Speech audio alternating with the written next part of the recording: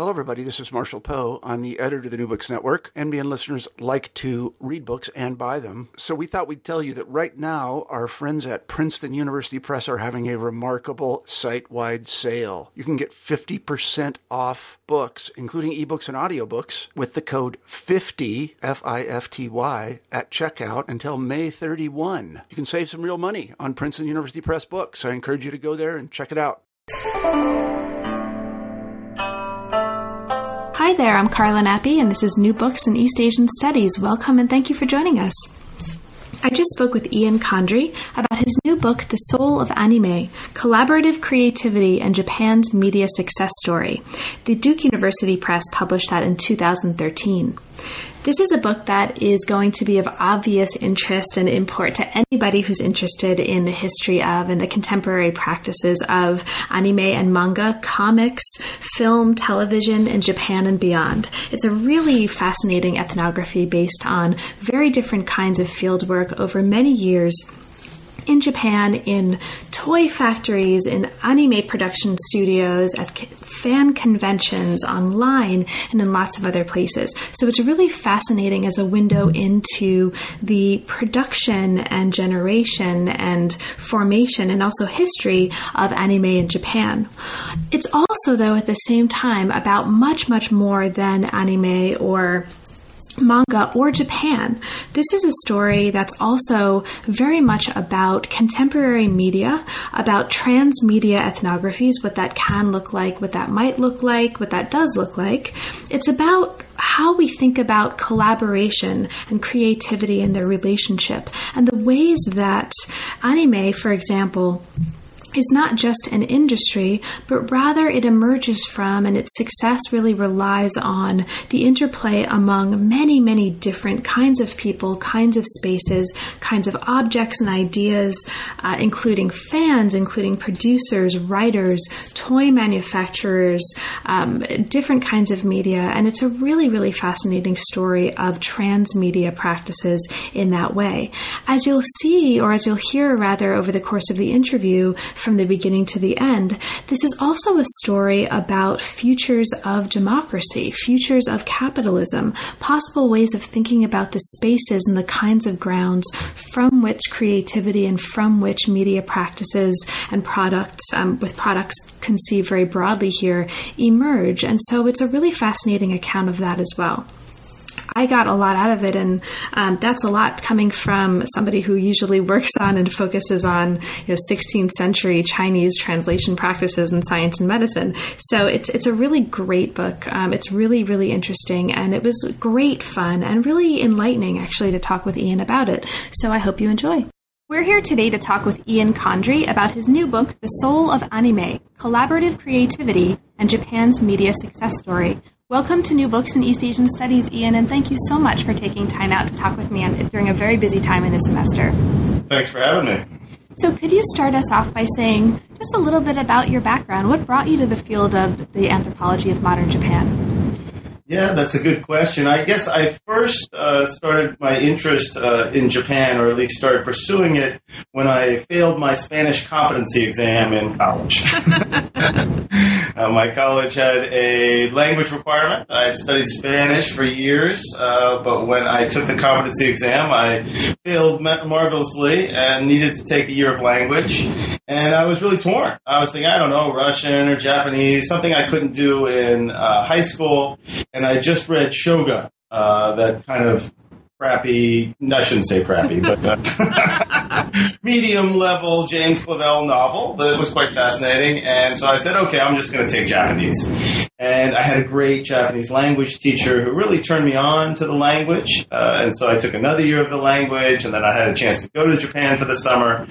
And gradually, I increasingly found my path leading through Japan. I spent a year on the JET program after college. I worked for a Japanese newspaper in Washington, D.C. for a couple years after that. And it was really that experience of living in Japan and working for a Japanese newspaper in the U.S. that got me interested in anthropology. That I was thinking about journalism, but one of my jobs at the Yomiuri Shimbun, where I worked in D.C., was to interview academics. So I was hanging out with both journalists and listening to academics, and what I found was that journalists knew a little about a lot of things, and that academics knew a lot about little things. But in some ways, I found the perspectives of the micro-focused academics to be more broad. And actually more insightful was my experience. And so that drew me back to academia, which I thought I'd left behind. And then I read a book that was advertised in the Science Time about anthropology as cultural critique. And that I had never heard of. I'd heard of anthropology. I didn't actually know what it was as an undergrad.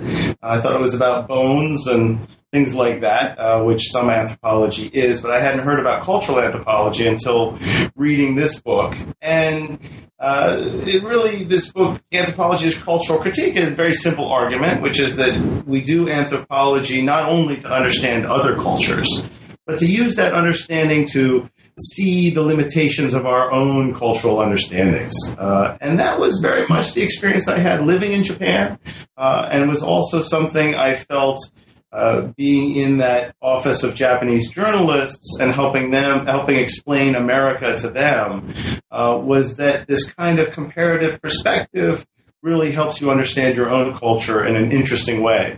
And that's what drew me to anthropology, and that's where I had language in Japan. So Japan was going to be my focus. And that's kind of the short story, I suppose, of how I got into Japan anthropology. So interviewing academics, that sounds like a really interesting idea. I'm gonna think about that. So the book that we're talking about today uses ethnography to explore the social side of media through fieldwork in really different various sites of anime-related production. And we'll talk about some of those sites. Now, the products of production here, this is actually really interesting, and again, we'll talk about this a little bit later. These products include not just anime programs and films, but also material objects, toys, and also things that we might not think about usually as products. And this really interestingly, I think, helps us do that. Forms of labor, ways of thinking about masculinity, of love, of emotion, among other things. So this is a really interesting, very deep and very broad-ranging study that we get to through an ethnography of anime. Can you talk a little bit about how you came to this topic in particular? Where does this fall within the larger trajectory of your research? Sure. Well, when I was a graduate student, I was interested in questions of cultural globalization and whether globalization was leading to a homogeneous global culture or whether processes of localization would in fact outweigh whatever global influences appear to be out there. That seemed to be a very interesting kind of intellectual problem. And what I ended up studying in order to explore that was Japanese rap music. I've been a music fan for many, many years and a hip-hop fan since college. And when I went to Japan for some preliminary research, I discovered rap music. And it had all these interesting things around language and masculinity and race, because it's black music, and yellow rappers, and I'm a white guy who's into hip-hop. And so these things are sort of mixed together in really complicated and fascinating ways. And what I found at the end was that hip-hop does in some ways lead to global homogenization. You can ask rap fans around the world, what is hip-hop? And they can describe the four elements of breakdance, graffiti, rap music, and DJing. And so there are ways that there's a shared vocabulary, fashion, style of music. And yet, once you start listening to the words themselves and think about how particular artists relate to particular audiences, that homogenization turns into a kind of intense localization necessarily.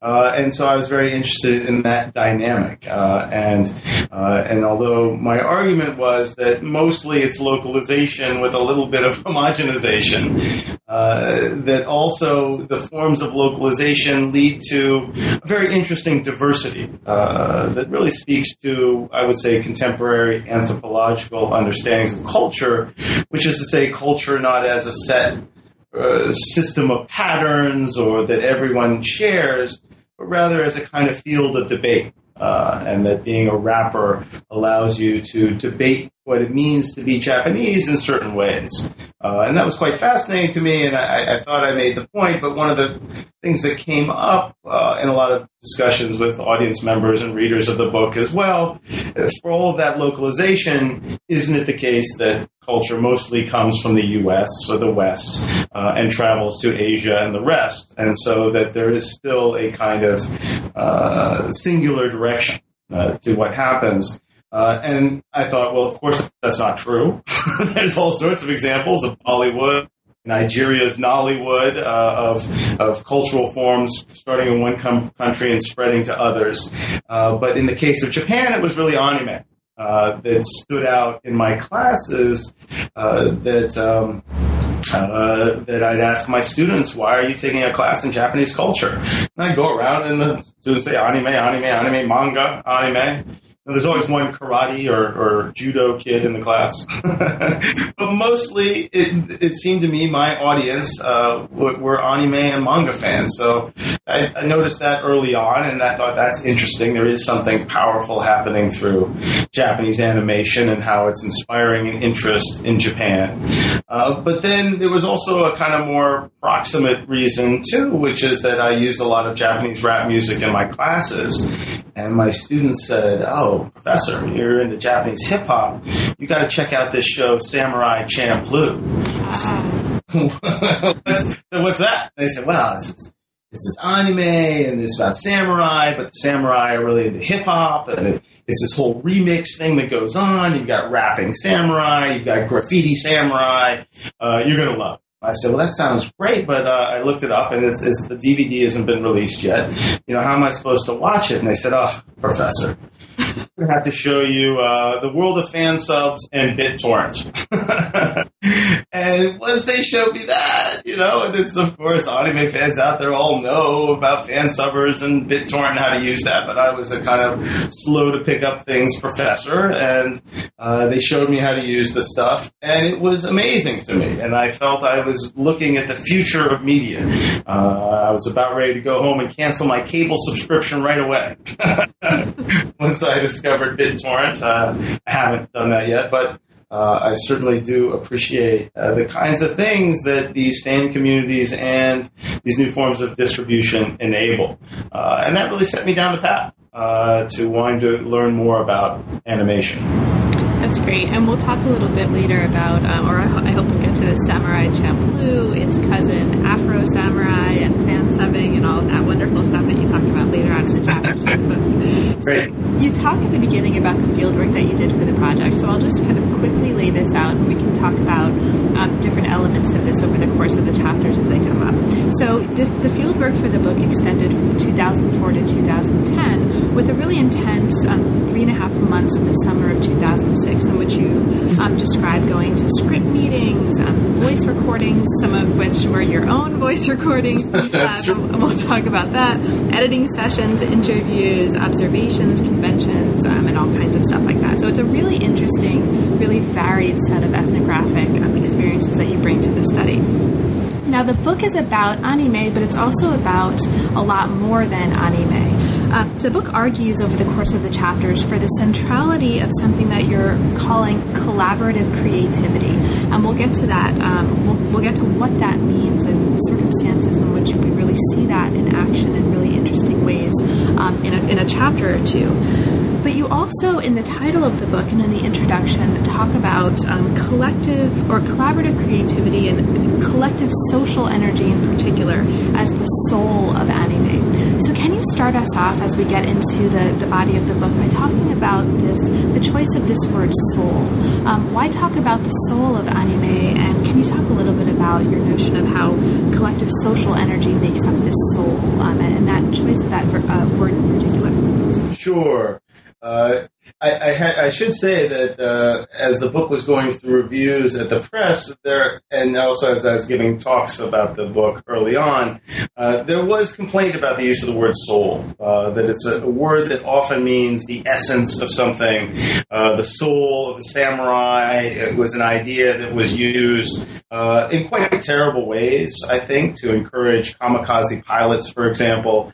It's a kind of reactionary word that has quite negative connotations often in Japan because it blurs over history and seems to imply that there's an ultimate essence to things. So I'd like to clarify that when I say the soul of anime, I'm not talking about that. So that's a bit of a challenge to do.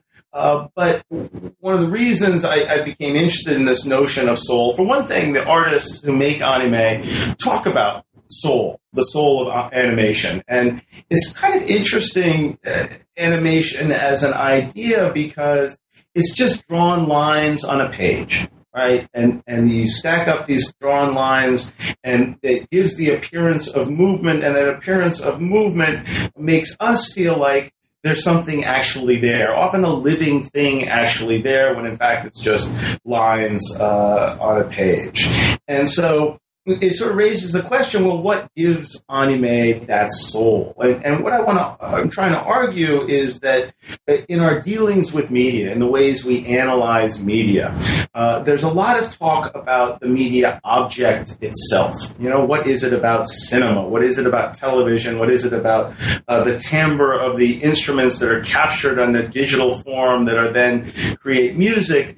That there's a lot of effort. In fact, the word media itself seems to focus on that thing in between us, that object in between us. But I'm an anthropologist. I become interested in how people use these objects, how people feel about these objects, how people talk about these objects. In other words, I'm interested in that space between the screen and ourselves, where we start to feel something. We start to feel attached to SpongeBob and Patrick Star, right? I mean, why should we? They're not people. They don't exist. And yet we feel something for them. Moreover, when we talk with other fans, we share that kind of energy between us. And so what I guess I'm trying to do is shift the attention of our understanding of media from that object, something that's on a screen, to both the experience, the thing that happens between the screen and us. It's not only inside me, it's not only on the screen, it's kind of in that space. And also in that space between people, when we're fans and we're talking about something and we're energized around some kind of something, whatever we're interested in. That it seemed to me that there was a real power to this. That in fact, when people were making toys related to characters, or when people were taking these famous characters like Luffy from One Piece and making it into anime and then making it into a toy and then dressing up at a fan convention, that there was something that connected all of those things. And part of it was the idea of this character. But it seemed to be equally important was the excitement that we feel towards that character. That character by itself, it's just an object, and there's so many thousands of these characters. So what distinguishes different characters are who feels what towards them, and how do they feel towards that.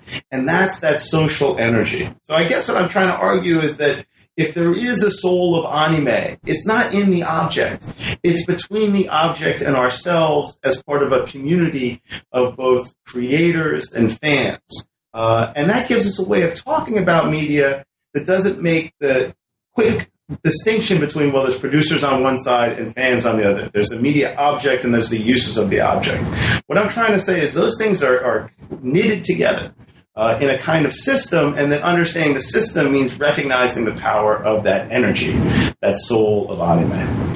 Great. And I think, at least from the perspective of this reader, the book makes a really clear point and makes a really effective point that the value of anime is produced not just through this social movement, which is really important, but also through something that you get into in more depth later in the book, and I hope we'll get to that in a little while, which is transmedia movement. So really, you're making the point, I think, really powerfully here that rather than thinking about television or film or toys, what's emerging here is a system of value and a way of producing affect and producing value that's inherent exactly in this movement across media and through media and sort of transmedia. Yeah, exactly right. I'm glad you caught it that. And certainly a lot of my research is inspired by people like Henry Jenkins, who writes about transmedia storytelling. And for me, collaborative creativity is another way of thinking about that transmedia, or recently Henry has a new book, Henry Jenkins, with a couple other authors, called Spreadable Media. And the idea is that media that can be spread across the distribution channels or vehicles, it's hard to even know what to call them these days, have some kind of coherence to them. And I guess my idea of collaborative creativity, it's basically the same phenomenon, but I want to say, sure, you can call that transmedia storytelling, but if you think about the people who do the spreading, how they collaborate and why they collaborate and how that collaboration adds value, it may be the same phenomenon, but it raises a different range of questions. And I guess that's what I'm trying to draw attention to. And speaking of collaboration and connection, this actually moves us really nicely into the first chapter. So the chapters are going to, as we get to them, or as we get to as many as we can, the chapters are going to successfully develop different aspects of and different elements of this set of phenomena that you were just talking about, these set of aspects of this larger argument that you were just mentioning. The first chapter looks closely at the work of somebody who actually was raised in the introduction, but we'll just talk about him here. And this is the figure of Mamoru Hosoda. Am I pronouncing that sort of not entirely wrong? That's just right. Mamoru Hosoda, just perfect. Okay. To explore the practical steps in anime production and really the labor that goes into, the really intense labor that goes into anime production. So can you spend a few minutes introducing Mamoru Hosoda, and in particular talking a little bit about the production of this product, Summer Wars, that you were part of the discussions about? Sure. So I really like Mamoru Hosoda. He's one of my favorite anime directors. He's been around for a while. He started working in Toei Animation, which is one of the big children's animation studios in Japan. But he gradually kept working his way up the ladder and got some directing possibilities with Digimon, one of the early Digimon adventures, Digital Monsters. And one of his breakthrough moments is that he was asked by the neo-pop artist Takashi Murakami to make a short film. And this ended up being quite a vehicle for him to get more attention as well. What I got to see, I actually had a mutual friend, a friend who writes about hip-hop, and then who also ended up writing about anime, and he was the one who said, oh, you gotta meet this guy Hosoda, he's going to be the next big thing in animation, and that ended up being a pretty prescient idea, because Hosoda's last 3 feature films, that he directed, have all won Best Animated Feature of the Year for the Japan Academy Awards, including his most recent one, Wolf Children, which in fact we were lucky enough just to air at MIT about a month ago. So that's very exciting. One of the films I got to see Hosoda make some of, and this is really what I picked up from my hip-hop study and carried over to my animation study, is that there's a lot to be learned in media by focusing on those who create it. How do they conceive of new projects? How do they divide up the work? What are the goals of different kinds of projects? That, in fact, again, for me, the study of media is not just about the objects, but all the people and what they do around it, from the creators to the fans to the promoters to the distributors and so on. That's all part of some larger complex that's worth analyzing.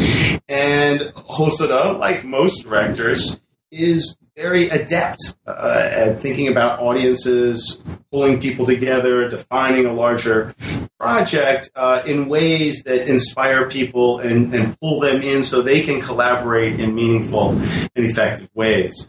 And Summer Wars is just this fascinating film in all sorts of levels. It's about both the promise and the dangers of our socially networked world online. A rogue artificial intelligence bot goes out there and wreaks havoc in the main online virtual world of Oz. And in order to solve this threat, which becomes quite dramatic in a variety of ways, it takes a whole group of people, a whole family, in effect, to combat this rogue virus that's online. And so it was very interesting to hear Hosoda talk about conceptualizing the film, and also just to talk about the labor that goes into it. I mean, when he's writing his storyboards, he's working in a Denny's, usually, if you can believe that. These family restaurants. He likes to work with other people around him. He says he likes them because they'll let you sit there for 12 hours as he writes his storyboards. And then once the storyboards are made, there's meeting after meeting after meeting with the first tens and then hundreds of people who have to get involved in making the work. And that's where, actually animation is quite different from music, where it can be even one person, but usually just a small number of people can make a CD. The animation requires all of this labor. It really is a kind of media form that is from a past generation and yet carries on. It was also striking to see not only how much work it is to make animation, from this just people drawing all day long to other people working for hours and hours on the sound and the music and the backgrounds, and all these things have to be put together in such a way that it's very hard to make money. Certainly people aren't getting rich. People do make enough money to get by. But again, it raises the question, well, why are people doing it if there's not money to be made? And the answer, I think, is partly that people feel a satisfaction from being part of a project that's bigger than themselves. And in some ways, Summer Wars dramatizes that. It takes that idea and says, normally we think of the hero and maybe his sidekick is solving all the problems. And Hosoda said, I reject that. That's not the world we live in. That, in fact, to solve the problems of today, we need huge groups of people working collaboratively together. And we need to understand that different kind of heroism if we're going to understand how to engage in this socially networked world of the present. That's right. And I think this is one of many cases throughout the book where there's this really nice and really elegant movement from the subject matter and the mechanics of the storyline of the anime example that you're talking about, looking at, and then the mechanics of the argument that you're making. And so here, the hero, as you mentioned, of the Summer Wars is actually a family, and connection itself is the weapon. And you use this really nicely to talk about the metaphor, or as a metaphor for the collective labor that goes into animation. Now, that labor is something that comes up again as we move to the next chapter, which looks at how new anime projects are built around what you call a creative platform of characters and of worlds. And so these characters and worlds become the kind of generative space from which anime creativity emerges. The example that you look at here, in addition to Samurai Champloo, which we've talked about, which is great, and Afro Samurai, which involves a kind of a shout out to Samuel L. Jackson, which is also great. You take us in there by looking at the ways that children's anime called Zenmai Samurai actually emerges out of a project for children called Dekoboko Friends. And you take us into a process of script creation for this children's anime program, Zenmai Samurai. So can you talk a little bit about this example and the process of script creation and what that tells us about this larger argument that you're making in the book? Sure. So one of the questions always when it comes to ethnographic fieldwork is, where do you go? Right? How do you study something where it's not quite located in a single space? And this was a problem I had with with hip-hop. I eventually settled on nightclubs and recording studios as being two of the most important spaces. But that was only after a long time of trying record companies and music magazine editorial meetings, both of which I did some fieldwork at, neither of which ended up being useful at all. And so there was some of that in the anime world as well. I mean, part of it is getting access is a real trick. But I look for these places. So my guiding principle is always try to go where the action is. And what defines the action, of course, depends on what you're interested in. But certainly what I found was these script meetings were a fascinating place where people would debate the characters. They would debate the overall concept of the of the show. They would talk about the audience to some extent, but rarely, actually. I was surprised how little audiences came up in the discussion. And you could see the different roles, the hierarchies, the kinds of things that traditional anthropology looks at. And, I think people sometimes say, Ian, you're very unusual for an anthropologist, but actually I feel I use very conventional ideas of anthropology, but maybe apply them to things that often people don't do, although increasingly people are looking at media and popular culture as well.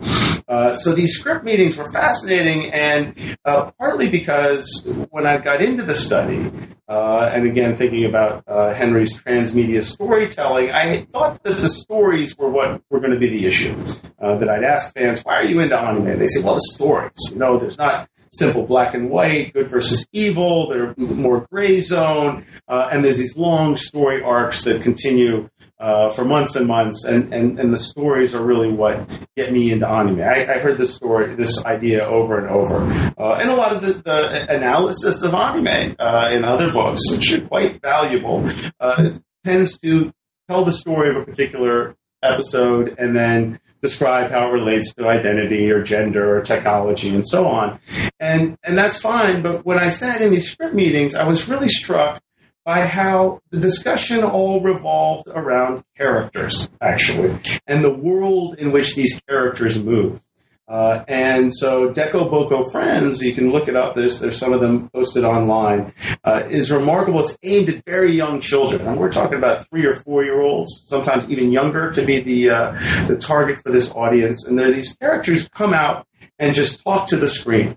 And so they are there's no background, there's a door that they come through. Otherwise, there's nothing to the world itself except these characters. And the characters also only communicate with the young viewer as well. So sort of talking straight at the young viewer. And it's an extreme example of how you can have animation that doesn't have a story particularly, but it does have a character. And as I looked at all of these different examples of animation being made, it quickly became clear that the first step in designing an animation almost always was designing the characters, thinking about the worlds, and then later developing the story. And so I sort of used that, and you're right, and the way I try to write the book and think about analysis is to start with the people who are making the stuff, see how they view the world, and then see how on top of that everything else is built.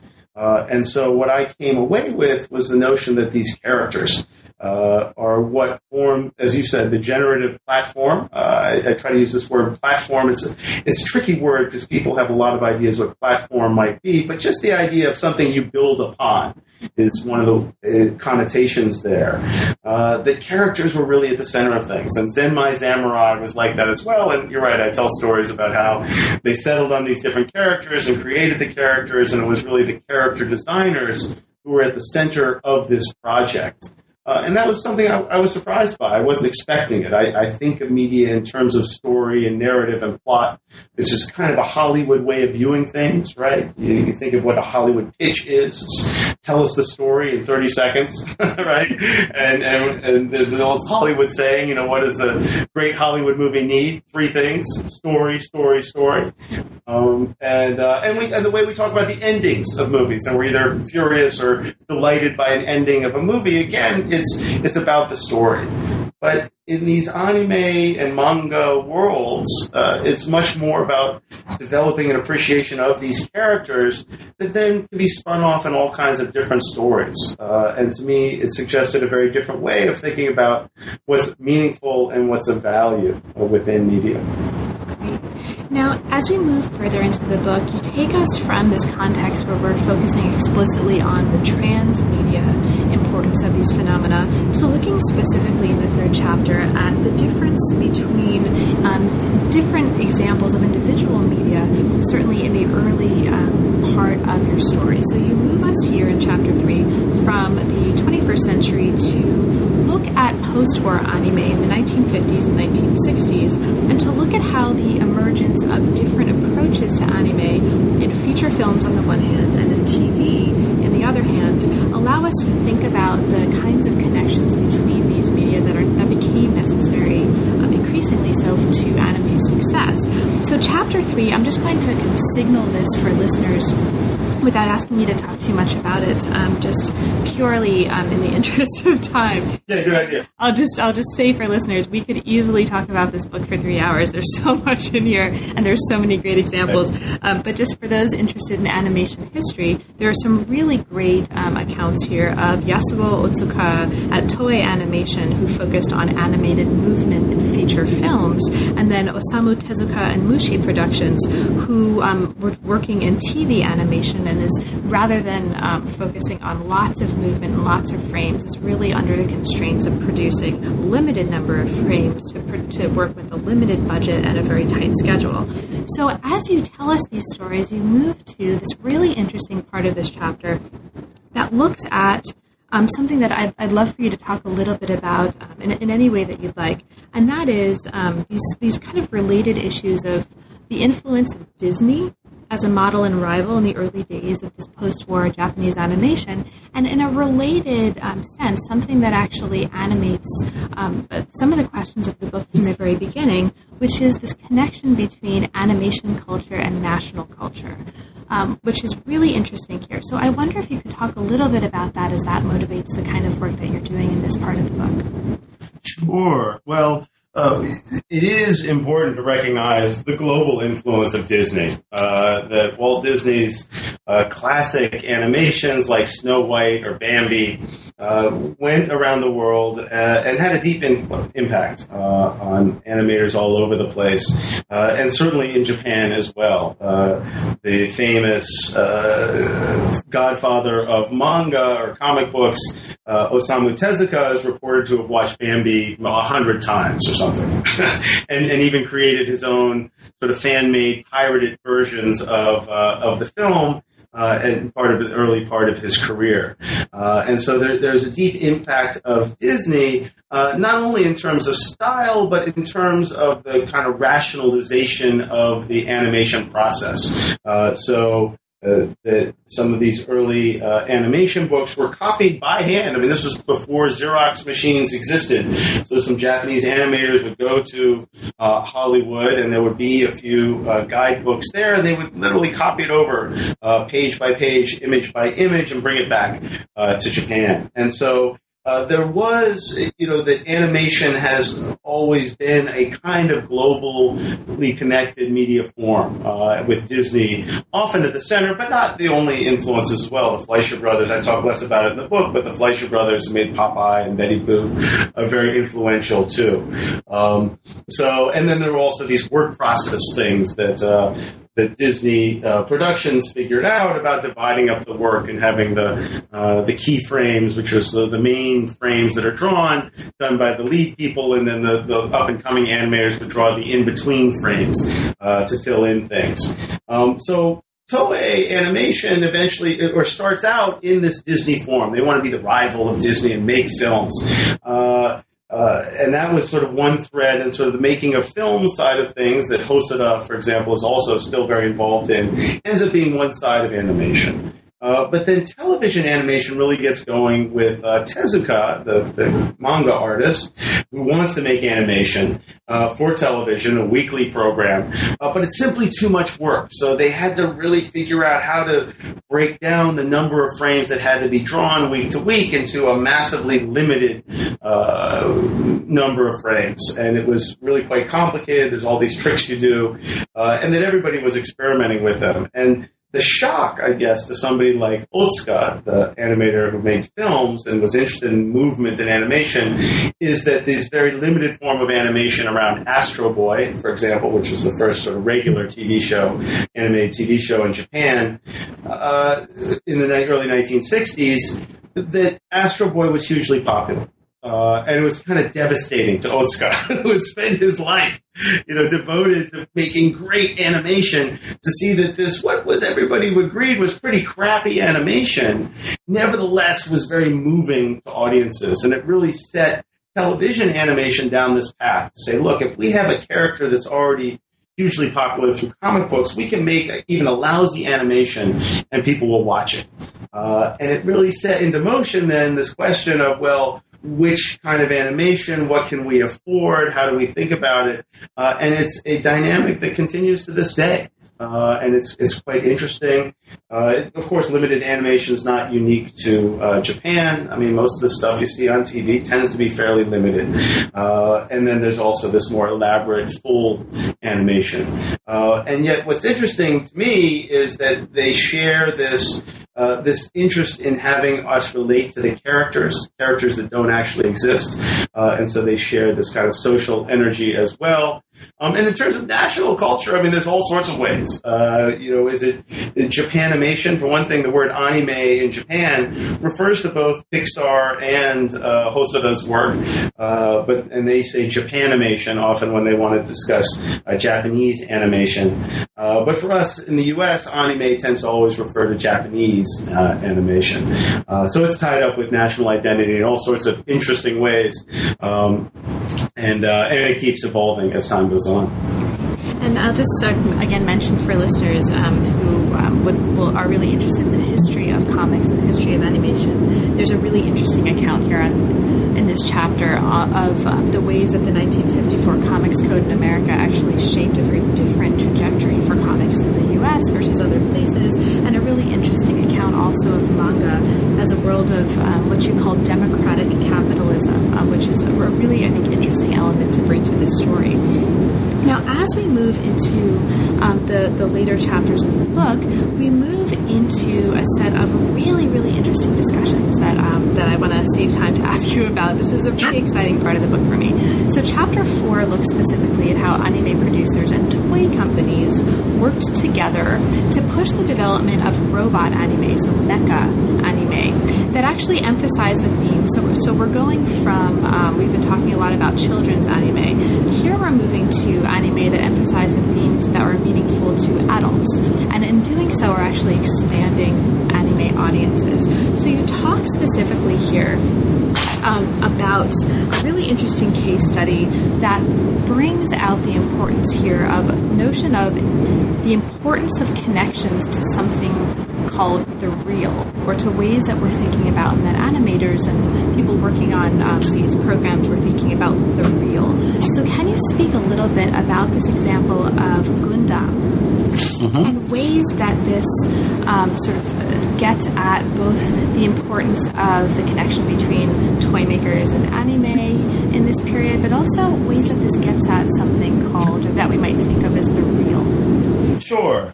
Well, it comes back to this. It comes back to this question of, anime has gone global, right? 60% of the world's TV broadcast cartoons are Japanese in origin. And when I started the project, I thought, this is great. I'm gonna figure out the secret to anime's global success as a business. I'm gonna package it. I'm gonna be a consultant. I'm gonna make lots of money. That was my idea. Kind of a naive idea, it turned out, because the first thing I discovered is anime doesn't make much money. That people don't get rich. But in a way that raises an even more interesting question. How does something that doesn't make money go global? Right? If stuff doesn't make a lot of money, we can understand how people spend money and make it go global. But anime is a different case. And hip-hop is a similar kind of grassroots, underground globalization from below. And so for me, the answer ended up being, to understand anime's global success, we need to understand that connection with manga, with the comic books, where many of these characters come from. And then get made into animation. And then the other side is we need to know the toy world, because the toys is actually where the money is made. And that the money made on toys is then fed back into sponsoring new animation programs. And it was sort of during this era of mecha or giant robot anime that this connection really becomes solidified and even expands into different older markets of toy and plastic model manufacturers. And so that's sort of the broader story. Again, that's one aspect of the collaborative creativity, not only between producers and fans, but between industries. And in some ways you say, well, of course, that's obvious, except that when you open up the business pages, people analyze the industry, right, or a corporation without thinking about often the connections between the synergies, even between separate industries that, in fact, determine the successes even within those industries. So the Gundam example is fascinating. So Gundam, there was this director, Yoshiyuki Tomino, who got famous making giant robot anime that was really effective at selling toys. And so as he moved up in his career, he wanted to make something sort of more serious. And the term they used for that greater seriousness of this new series they called Gundam, which originally aired in 1979, was real. That they wanted to make things that were more real. That you have something like Astro Boy, he flies around, he's got machine guns coming out of his butt, he beats up monsters, things get destroyed, but then the next episode, everything's recovered again. There's no destruction, there's no problem, there's no fallout from the battles that have happened the week before. And Tomino and the people he was working with said, well, that's kind of stupid. If there's a war, there's a battle, there's going to be civilian casualties, there's going to be destroyed cities. Teenagers and up expect that, otherwise it's just kid stuff. We want to make something more real. And they did. In the original Gundam, it's pretty dark. I mean, in the early episode, a daughter watches her mother get killed and is crying over the dead body. I mean, it's pretty heavy material. The mother is mad at the hero's son for murdering, being a war hero because he's also a murderer, which is, again, one of those things that makes sense once you think about it, but it's rarely addressed in war movies, much less in cartoon form. So he made this show, and it was supposed to sell toys, but the toys didn't sell. And it became a crisis, and the toy company that gave them a year promise of a year support pulled out, and after 10 months, the show was canceled early. And it wasn't until older fans pick up on the show and its depth and its seriousness that the show is revived. And also, at the time, a small toy company called Bandai says, teenagers, they don't want to buy action figures, but they do like to build these plastic models. And so they licensed the plastic model market from this other toy company that doesn't make plastic models, and found there was a huge teenage market for these plastic models around Gundam. And the rest is history. Gundam is revived. It's a 30-plus year franchise. It's the biggest moneymaker there is for Bandai. Bandai is the largest toy company in Japan. Clover, the original supporter, has gone out of business. It's an interesting example of how, if you just look at the content of Gundam and try to analyze its success or failure, you won't understand until you understand how it reaches to a community, how it connects to a different kind of toy business, and how it expands through sort of fan labor and labor outside of the animation studios themselves. And so that's one of the big lessons of Gundam. Now, in that chapter, also, you're taking us into your field work at a brainstorming session where there's a discussion of anime and toys in terms of the morning is devoted to kind of this talking about nostalgia for the past, and then the afternoon is devoted to talking about future directions. This is one of a bunch of spaces that you bring us into, and looking at really the connections and the on-the-ground labor and discussions that are going into the kind of production of value that we see emerging throughout the book. The next chapter also takes us into the studios of what's called Gonzo Studios, where you observed processes of the making of Red Garden in 2006. And this is also the chapter in which you are actually describing your recruitment as a voice actor at one point. Yeah. And you're looking here at a really interesting set of design spaces as grounds for creative work. So I'm not going to ask you to talk too much about that, but I will ask you to talk a little bit about something that comes up here that I think is really interesting. Conceptually, even if you don't work on or you're not interested or don't think you're interested in comics. So in addition to raising the idea of Avant Core as something new that also acts as a foundation upon which others can build, so listeners can find that in this chapter, and that's really interesting. You raised something that I really loved because, background, I teach a course on history and the graphic novel, and we read Scott McCloud's book on comics, and all my students always get excited about Scott McCloud's treatment of the gutter. Yeah. And so you're using here the idea of the gutter in comic books to talk about something much broader in terms of collaborative creativity. So can you talk a little bit about this idea of the gutter and how it helps us understand the collaborative creativity that you're talking about in this part of the book? Sure. So, Scott, a shout out to Scott McCloud. I really enjoy his work as well, understanding comics and making comics, and he has a new book about the web comics revolution as well. He talks about all sorts of interesting things with comics as a comic book artist himself. But one of the concepts is the idea of that space between the frames of a panel in a comic book or a comic strip. And one of the things he argues is that, sure, what we draw within the frame and the characters that are in there and the way we design the layout of those frames is very important. But he said what makes comics such a fascinating medium is that space between the frame. And the example I use in the book and that I take from Scott McCloud is a picture of some guy, crazed psychopath, raising an axe and a guy in front of him looking fearful. And then the next is a distant shot of the city, and all you can see is buildings in the distance at night, and then a scream coming out of one of the buildings. Ah! And Scott McCloud says, here's the interesting thing, is I didn't make the axe fall. You're the one who has to decide. Why did that axe fall? How hard did it happen? What happened after that axe fall? What happened during that scream? He said, the comic book artist always has a silent accomplice in crime, and that accomplice is you, the reader. And that it's in that space between the frames that the reader's effort comes to the fore. And he makes clear, and I say, well, it's not an equal partner in crime, but it certainly, we have a role in thinking about the connection between those spaces. And because, as I mentioned earlier, what I've been thinking about is that not just what happens on the screen, which really seems to me is kind of the bulk of media studies, not all of it certainly, but there's a lot of media studies where there's very close readings, tight analysis of what happens on the screen or in the media objects. And I'm interested in that space between. And here it is again, there's that space between where it's not quite what was drawn, but it was what was not drawn.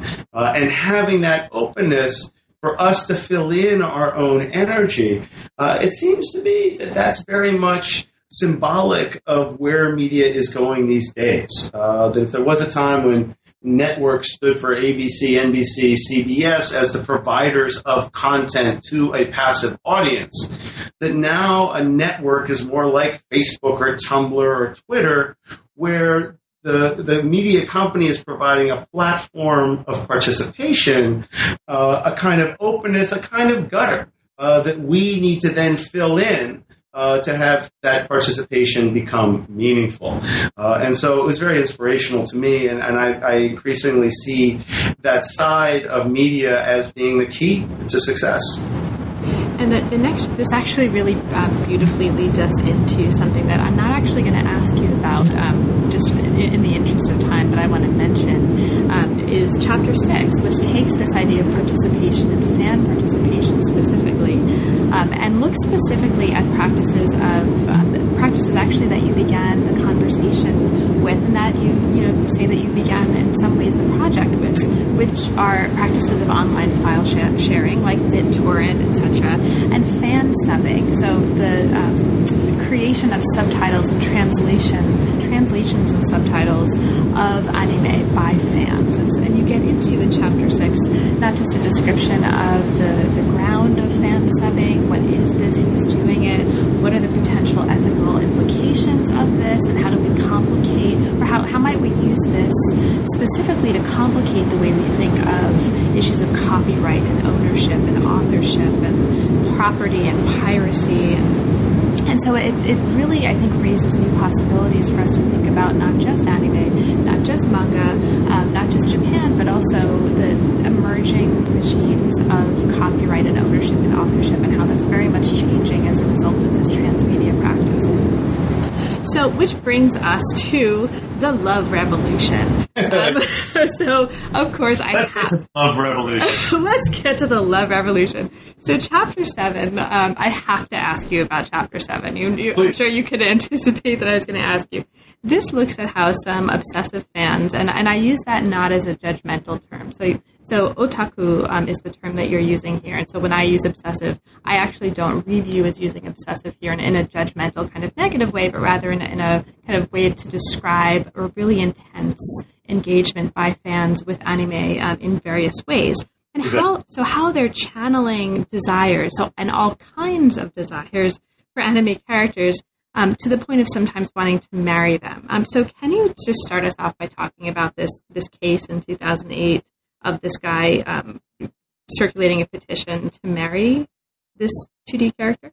Exactly. I don't remember how this passed into my email box, but somebody must have sent it along, and I forget where I heard about it. But yes, there was a guy who set up a petition calling for the legal recognition of people's right to marry anime characters. And he had a nice way of putting it, too, which was that basically he says, I'm fed up with a 3D world. If I had my choice, I'd live in a 2D world.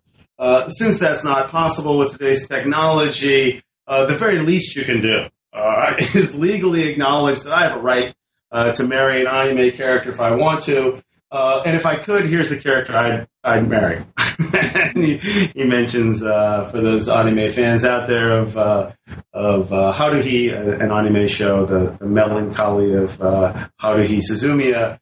One of the characters in there, Asahina Mikuru, and so he did it. And then he said, "I want a million signatures." And well, people started signing up. He ended up, I guess, getting about 3,000 in the end, so not quite a million, but 3,000 still supporters. And it was this sort of interesting, extreme example of, again, the way we become attached to these characters. We put emotional energy into them, even though they're not real characters. Needless to say, this prompted lots of catcalls and ridicule from folks saying how ridiculous, what losers these people are, and what. Isn't this going to be a problem given the already difficult situation of low birth rates in Japan? So that kind of stuff came out, and I thought, well, that's okay. That's easy. That's an easy target. But clearly, there's something other going on here. And as I started thinking about it, it occurs to me that first of all, it's not so strange. I mean, I don't know. I remember my friends in high school putting up posters of scantily clad celebrities from Charlie's Angels on their wall, and they weren't really real people either, it seems to me. So I wasn't sure how different it was from that, the difference being that, to fall for a celebrity like Justin Bieber is one thing, to fall for SpongeBob SquarePants is another thing.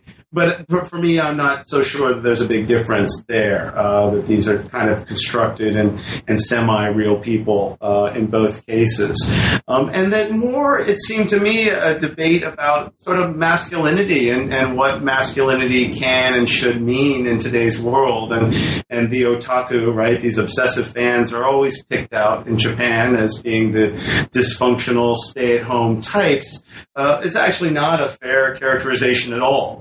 As time goes on, and I talk about this material with my Japanese colleagues and just new people in Japan too, what you find is there's all sorts of very successful otaku who are kind of closet otaku, and they don't talk about it because there is such discrimination against some of these forms of fandom, and it strikes me as completely unfair. I mean, I don't understand why it's okay to like football or caged ultimate fighting in ways that it's not okay to like giant robot anime, except that there are these prejudices that are out there. They're very difficult to shake, and even this kind of it's basically a pretty silly petition, but the key point of it for me is not that people want to marry a character. It seems to me if they want to marry a character, they can. The character's not going to object. But what the petition was really about was recognition, public recognition, that this is okay and get off our back. And it seemed to me that actually that's a kind of fair thing to say, and it raises questions of discrimination in all sorts of areas and how people have to really use all sorts of means at their disposal to fight it. So that was part of the story of that. And you're right. And the love revolution is that some people are actively really defending it and saying this is the future. I'm not sure it's the future. But I think what seems like what was interesting to me is although it seems like a silly, ridiculous thing, that I think it's actually gesturing towards a kind of important issue about, especially with all the anxiety for men and women about where jobs of the future are going to come from. And if people don't have jobs, what are the other ways in their lives that they can find meaning and value and sort of a foundation for their own future. And I think that's what a lot of this stuff is about. Great. And I think you make the point really nicely in the book. The character's not only not going to object, but also isn't going to reciprocate. And so this is actually something that seems really silly, but gets us to something potentially really profound. So the sort of the idea of thinking of a love relationship, which is a kind of which comes from, I think you put it in the book, an emotional response with no hope of reciprocation, actually helps us think a little bit more flexibly about how we measure value and masculinity in terms of productivity and how that might be changing, how this changes ideas of consumption, ideas of love, as mentioned in the title of the chapter. So it's actually potentially quite profound, depending on where we want to go with this example. Thank you. I think so too. So Ian, and the last question I'm going to ask you before I ask you a couple of wrap-up questions, you also have this conclusion that we don't have time to talk, to do it justice, really, to talk in detail about the moves that you're making here in this concluding chapter of the book. So I wanted to just gesture two important moves that you're making here for listeners, and also give you a chance. You mentioned here that this ethnographic approach to anime that you're giving us in the 7 body chapters of the book actually helps us think about two phenomena in particular among the other things that are happening in the conclusion. So something that you're calling globalization from below, and also some possibly wider possibilities for thinking about the future of emergent culture and emergent cultural practices. So is there anything that you'd like to say about either one of those issues, or about anything else that you think of that you'd really like to mention that you think of as important in this concluding chapter? Sure. I mean, it is this globalization from below. It's certainly an idea that animates a lot of my work and that I've been thinking about a lot. And part of it is in the context of what I do think is a crisis in global capitalism right now, which is to say that advanced economies like the U.S., like Japan, are facing a situation where the middle class was often supported by manufacturing jobs that have now moved to China and other low-wage nations and seem unlikely to come back, at least not in the big numbers that we used to have. And it raises the question, well, what are the new kind of industries? What are the new kinds of jobs that are out there? Japanese cartoons don't necessarily answer that big question, but it's worth keeping in mind that 100 years ago, there was no such thing as animation, much less an animation industry. And now it's a multi-billion-dollar global industry. And that when animation began, it was very much seen as something unlikely to succeed. It's too much work. It doesn't even make that much money on its own. But it can become part of a bigger complex. So part of my interest in animation is that it should be inspirational. Anyway, anime is inspirational because it shows that these cultural movements and artistic practices from the margins that seem unlikely at the time can nevertheless move into a kind of mainstream and become multi-billion-dollar businesses globally. And so I think, one of the messages I hope I can try to get out through this book and through other related examples is that these activities from the margins can move into the center and become part of new kinds of industries, new kinds of media businesses, and that what distinguishes, it seems to me, the successes is that they draw this kind of social energy. a social energy that may or may not make money at first, right? Again, we go back to this Gundam example. If we were just thinking about financial returns, Gundam was a failure at first, but the energy around it built up to make it a success. And so it seems to me that as we're trying to design a new future for our economy, for our society, that rather than asking the first question, how are we going to make money at it? Maybe we want to ask a different question, which is, how might people get excited about this and involved? And through that social energy, then that becomes the platform on which we can build all kinds of industries, whether it's toys or fan conventions or other kinds of anime or comic books or fan-made comic books. That it's the energy that connects it. And so in that way, I just feel globalization from below offers us an alternative to saying it's only the elites, it's only the people with money, it's only the national governments that have power to change anything. I want to say no, that the history of media and popular culture actually disproves that, and that there are alternative paths of globalization that offer us great opportunities for the future. Well, I might just touch on, you mentioned it briefly, but this idea of the democratic capitalism of manga or Japanese comic books. Because to me, one of the things that this story of anime gave me insight into was all the aspects of social media today. And the ways that if you have something that's easy to participate in and that you get feedback from, that it can lead to very rich and vibrant media worlds. And comic books are like that. I mean, anybody with a pen and paper, literally, can make a comic. And then, so that's one aspect of democracy in ways that making a Hollywood movie not so accessible. What else about that is that it's very cheap to access manga, right? Like it's cheap to access stuff on the internet. And because people can access more and more of it, it means that the true fans are the ones who get more of a say in what's popular as opposed to this marketing onslaught that we get with the latest Tom Cruise movies, for example. And so it's a different way of thinking about the sources of success in media. And manga is interesting because the publishers very much respond to the readers as well, soliciting 3,000 or 4,000 reader response postcards every week to identify the best stories in each series of comic books and the worst stories, and then rewarding those who are successful and cycling in new authors for the failed stories.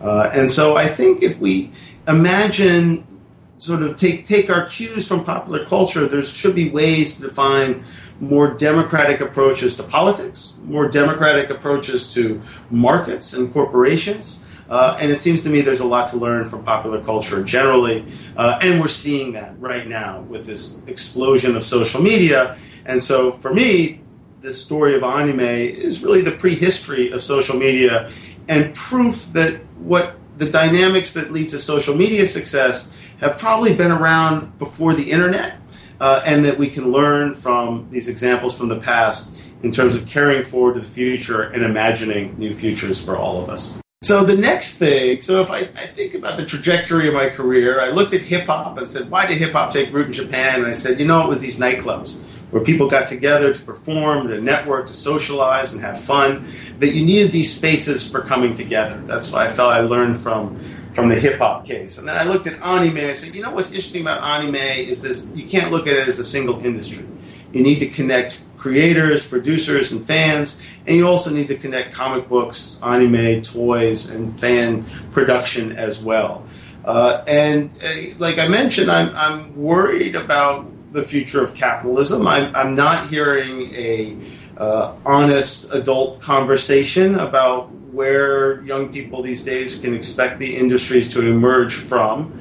And so what I think is, and part of the reason is that whenever you say, we should do this, people say, well, how are you going to make money at that? And so what I see happening is these sort of creative communities emerging of various kinds. I mean, think of Wikipedia, or for people who know this virtual idol from Japan, Hatsune Miku, that there are these cases where they're not organized as corporations. They don't make money in a traditional way, and nevertheless they become productive and meaningful and have value. So that's my new project, is to think about varieties of these online communities or creative communities that offer alternative approaches to both civic participation and economic production. And so I'm calling it the Online Communities Initiative at MIT, and it'll be housed in Comparative Media Studies, one of my departments, and also affiliated with the Center for Civic Media, to try to see how these kinds of communities offer alternatives, new ways of imagining what the future of capitalism might be. You've been listening to New Books in East Asian Studies. Thanks for joining us, and we'll see you next time.